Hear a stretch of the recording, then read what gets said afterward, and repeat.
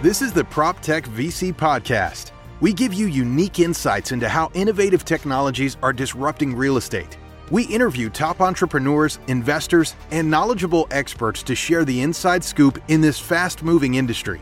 It's hosted by leading PropTech VC, Zain Jaffer. Let's dive into today's content. Today, we're here with Sahil Gupta, the founder and CEO of Noah. Basically capturing a really big trend we're seeing with home ownership, and Noah lets you tap into the equity of your home. So Sahil, tell us a bit about how you got started. Yes, Zain, so it's nice to chat with you today. I often think about the story of Noah as two different phases of my life. And, interestingly enough, those two phases happened about 35 years apart. So the initial inspiration for the company is, when my father was building our family home in India. So I'm an immigrant here in the US. I've been here for the past 15 years. In 1982, my father was building our family home in Delhi. And he started constructing the house. And like most things, I think people will relate to this, that it always takes longer and always takes more money to build your family home. So in the case of my father, it was costing him about 500,000 Indian rupees back in 1982. He had 350,000. He finished 60%, 70% of the house, and then he got stuck. He didn't have the balance 150,000 Indian rupees. And my father's never taken a loan in his life. He does not believe in debt, in fact, right? So he goes and talks to his brother, my uncle, and says, hey, I'm short 150,000 Indian rupees. Would you give me that money? And in exchange, I'll give you a third of the house. We were building a multi-story single-family home, as is the norm, in India. So we ended up building a three-story house. He took a third of the capital from his brother and gave him a third of the equity in the property. And that house stayed in the family for 36 years. And they sold that house in 2020, just last year, in fact. And I often spoke to my father about it and said, you could have returned that money. You didn't have to give equity in exchange. And my father said that the capital was available to me when I needed it. I didn't have to take on debt. I didn't have to make a payment on it. And there is tremendous value in that. So it's like doing this concept of fractional equity or equity sharing within the whole family. And a lot of Americans do that today when they want to buy a house where they borrow from friends, from family, and get to do that, right? So, so my father did something like that in 1982. And when I was in San Francisco now in 2016, I was talking to a friend of mine who had a tremendous amount of equity in his house. And he was a 1099 freelancer. And he said, hey, I want to pull equity out, but it's really difficult for me because banks don't normally want to lend to people who are 1099 small business owners. And I was like, well, we could structure a transaction where you get access to capital without taking on any payments or debt. And that is how Noah was born in 2016 in San Francisco. It was leveraging, what my father did, 36 years ago, and also my financial services experience. I worked at Wall Street and a variety of fintech startups over the past decade.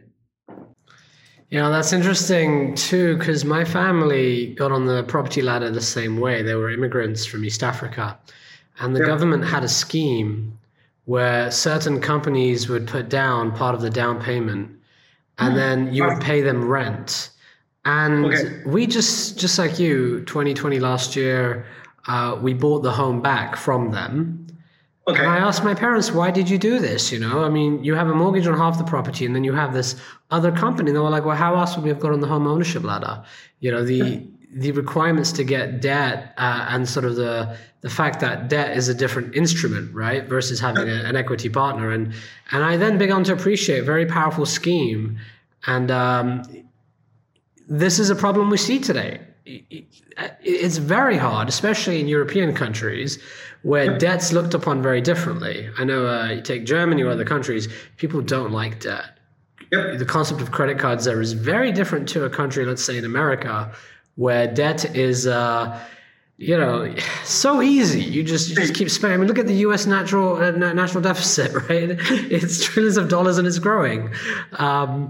I think it's the mentality aspect, right? So obviously, so India was India was under the British rule as well.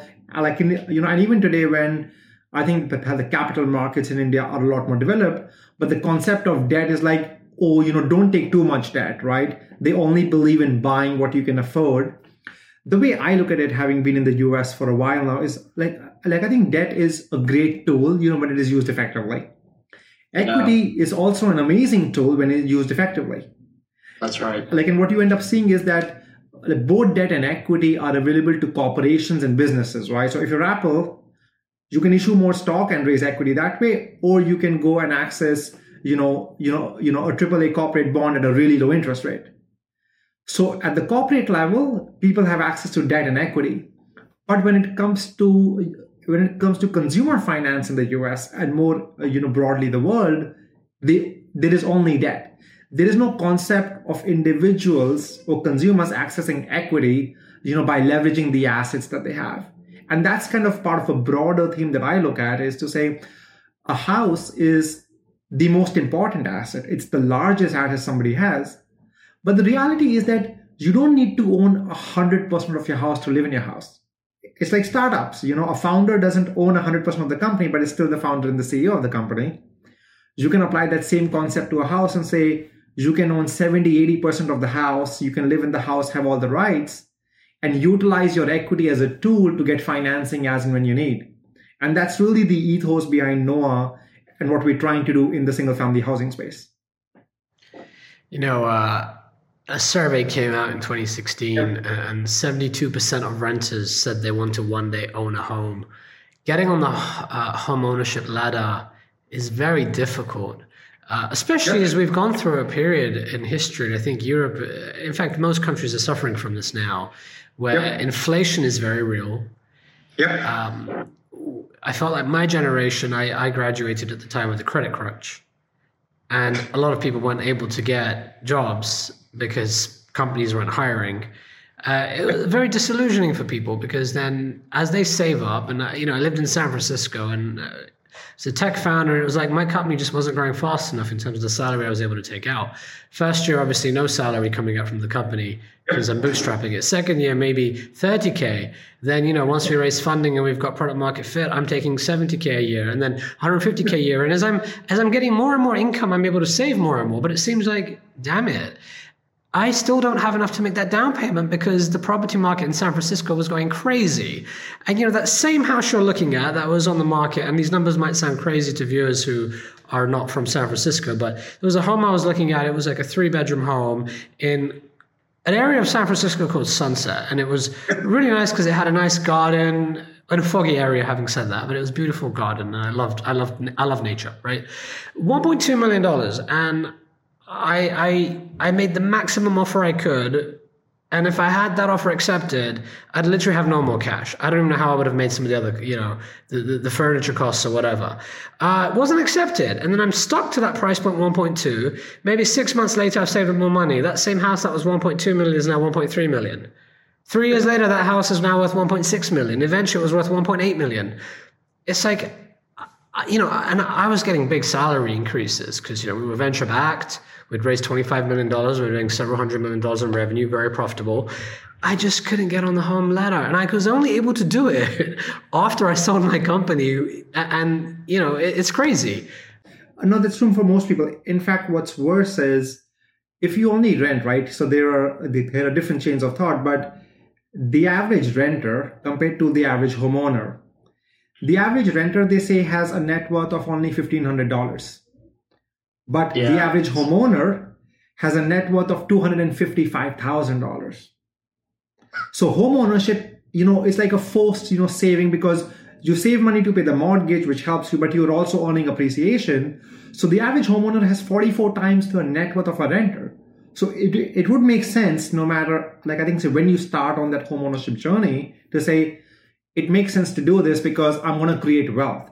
And I think housing has been the single largest source of wealth creation for most Americans. In fact, like I was reading somewhere, there is like a 70 by 70 rule that, 70% of Americans have 70% of their net worth that is stored in the value of their home today. So it makes a ton of sense for people to become homeowners, start that journey. And I think what is important, I think we as a company, but more importantly, I think Silicon Valley and consumer finance is to say, how do we remove the barrierships to home ownership? We got to remove those barriers over time so that more and more people can start the journey, stay on the journey, and be on it as long as they want.